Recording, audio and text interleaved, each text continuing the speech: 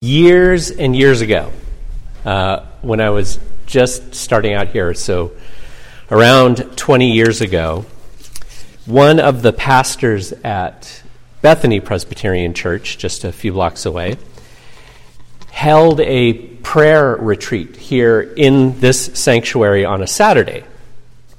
When I came in the next morning, Sunday morning, and I went into my study, opened the door, and there on the floor was a piece of paper that had been slipped under the door, and it was essentially a thank you note from all the people who had attended the retreat. But there was one person who had written a bit more than everybody else, so I was looking at that, and she wrote that she had had a vision. That was her language. She had had a vision about our sanctuary, roughly along the lines of it being a place of quiet where people from all over the community could come and gather and reflect. It was a place for spiritual reflection. She had signed her name to it, Pat Cortelyou. Some of you will remember Pat. She actually ended up attending here for several years.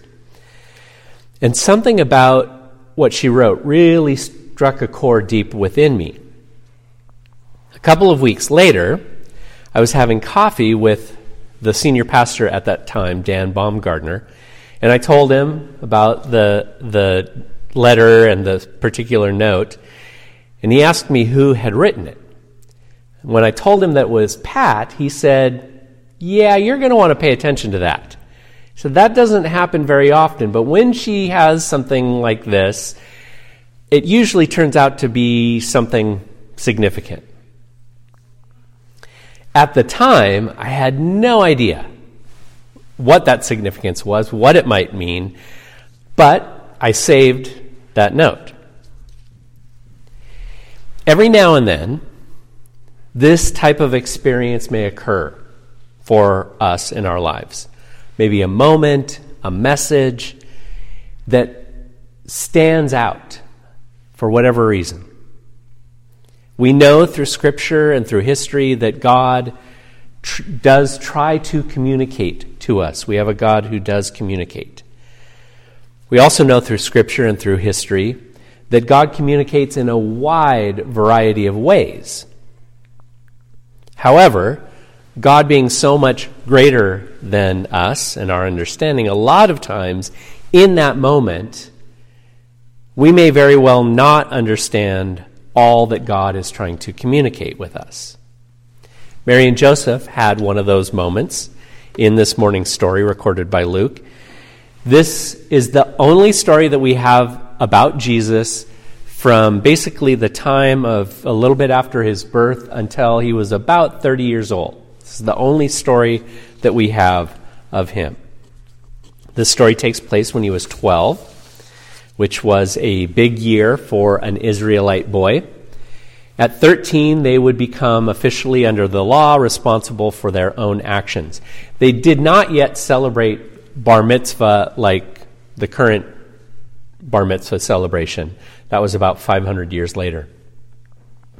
But that 12th year was usually a very focused year of learning about God and what it meant to live as a part of God's covenant people.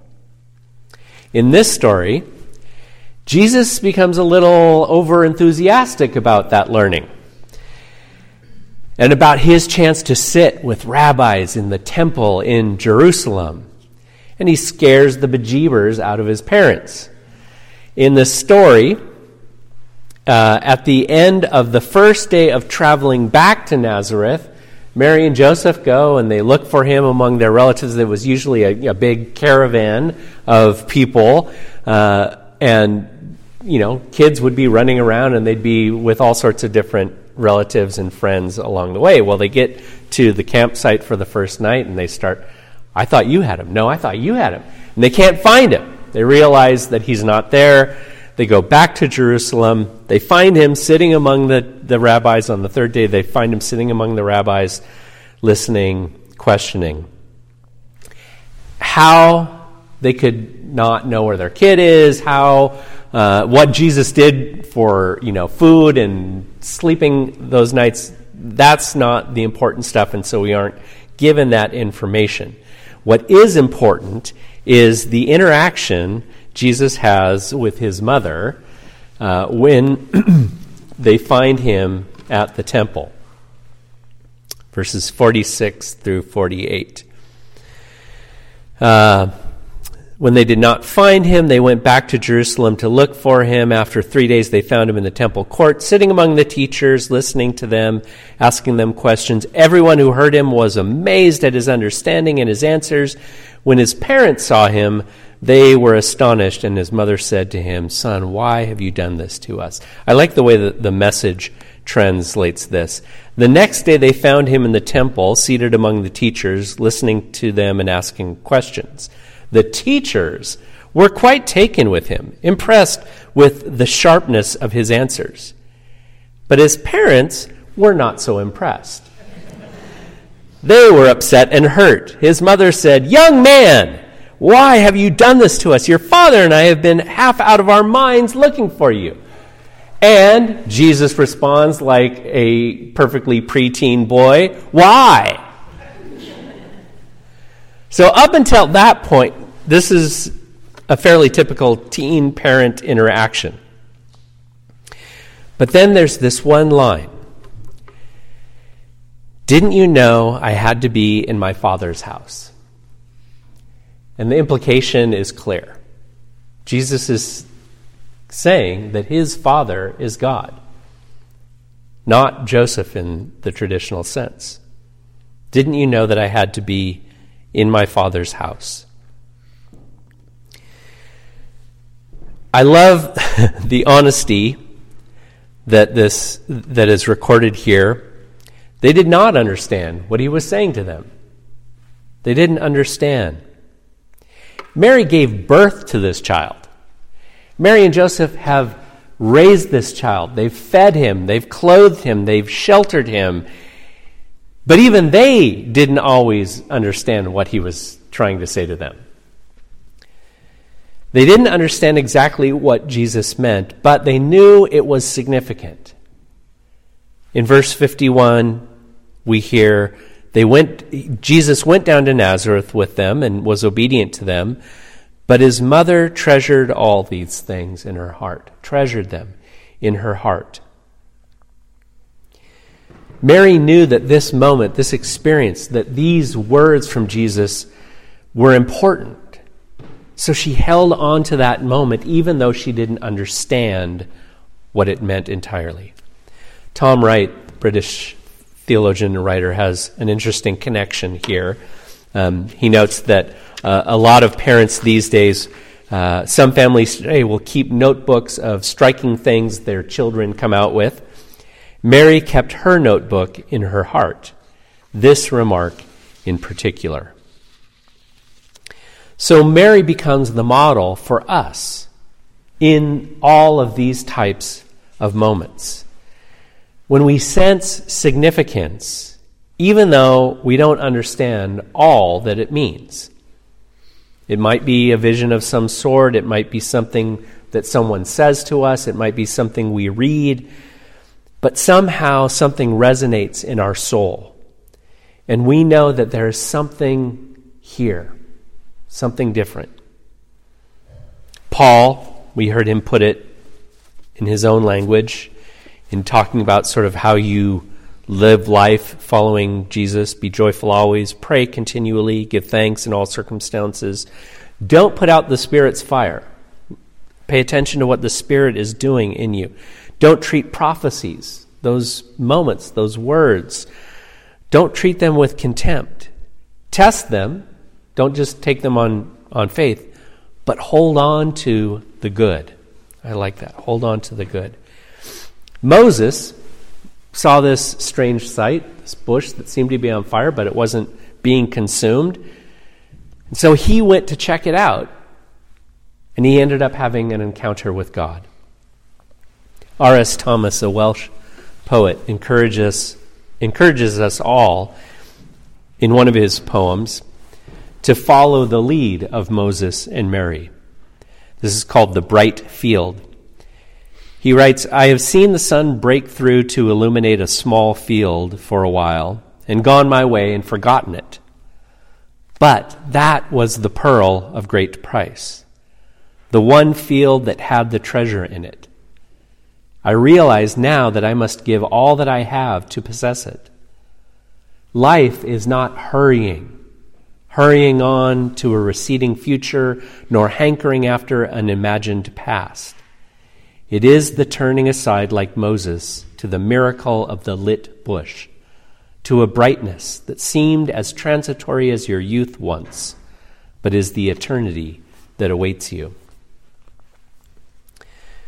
A few years after I got that note from Pat about the vision for this sanctuary, I had essentially a vision of my own.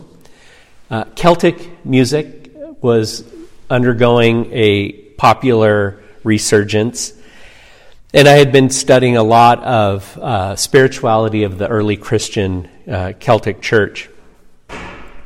And I was in this sanctuary praying, and I had kind of a daydream about a Celtic evensong.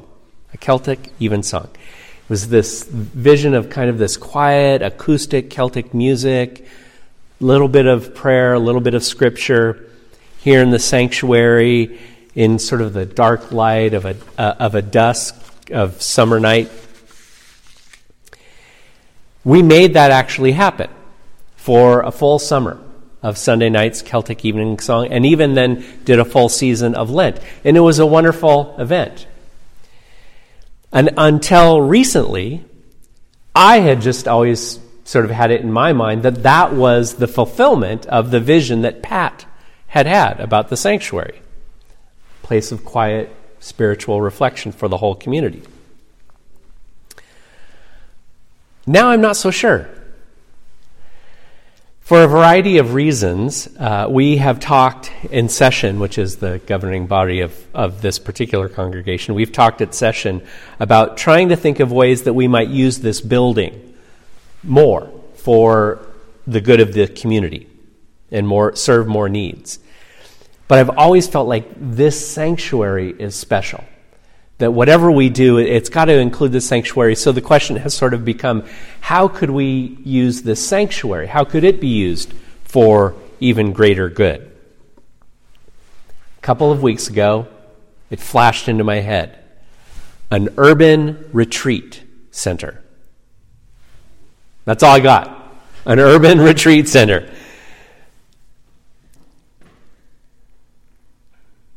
And then but the next thing that came to my mind, I hadn't thought of it in years, but the next thing that came to my mind was Pat's note. And I thought, was that what she had envisioned? I have no idea. I don't know. I don't know if this idea that came to my mind has anything to do with anything in our past. In fact, I don't even really know what it means. I don't even have much of an idea of what an urban retreat center might be. But what I do know is this. We have a Lord and Savior, Jesus Christ, who tries to communicate to us in a myriad of ways. Further, we all have these moments when we sense a significance, a weight to a particular moment or a message that seems as though God might be trying to communicate something to us. We may have no idea yet what it all means. Not even Mary understood all that Christ was trying to communicate. But Luke encourages us through this morning's story to find some way to hold on to those moments. To, like Mary, hold it in our hearts, even when we don't understand what it all means. Amen.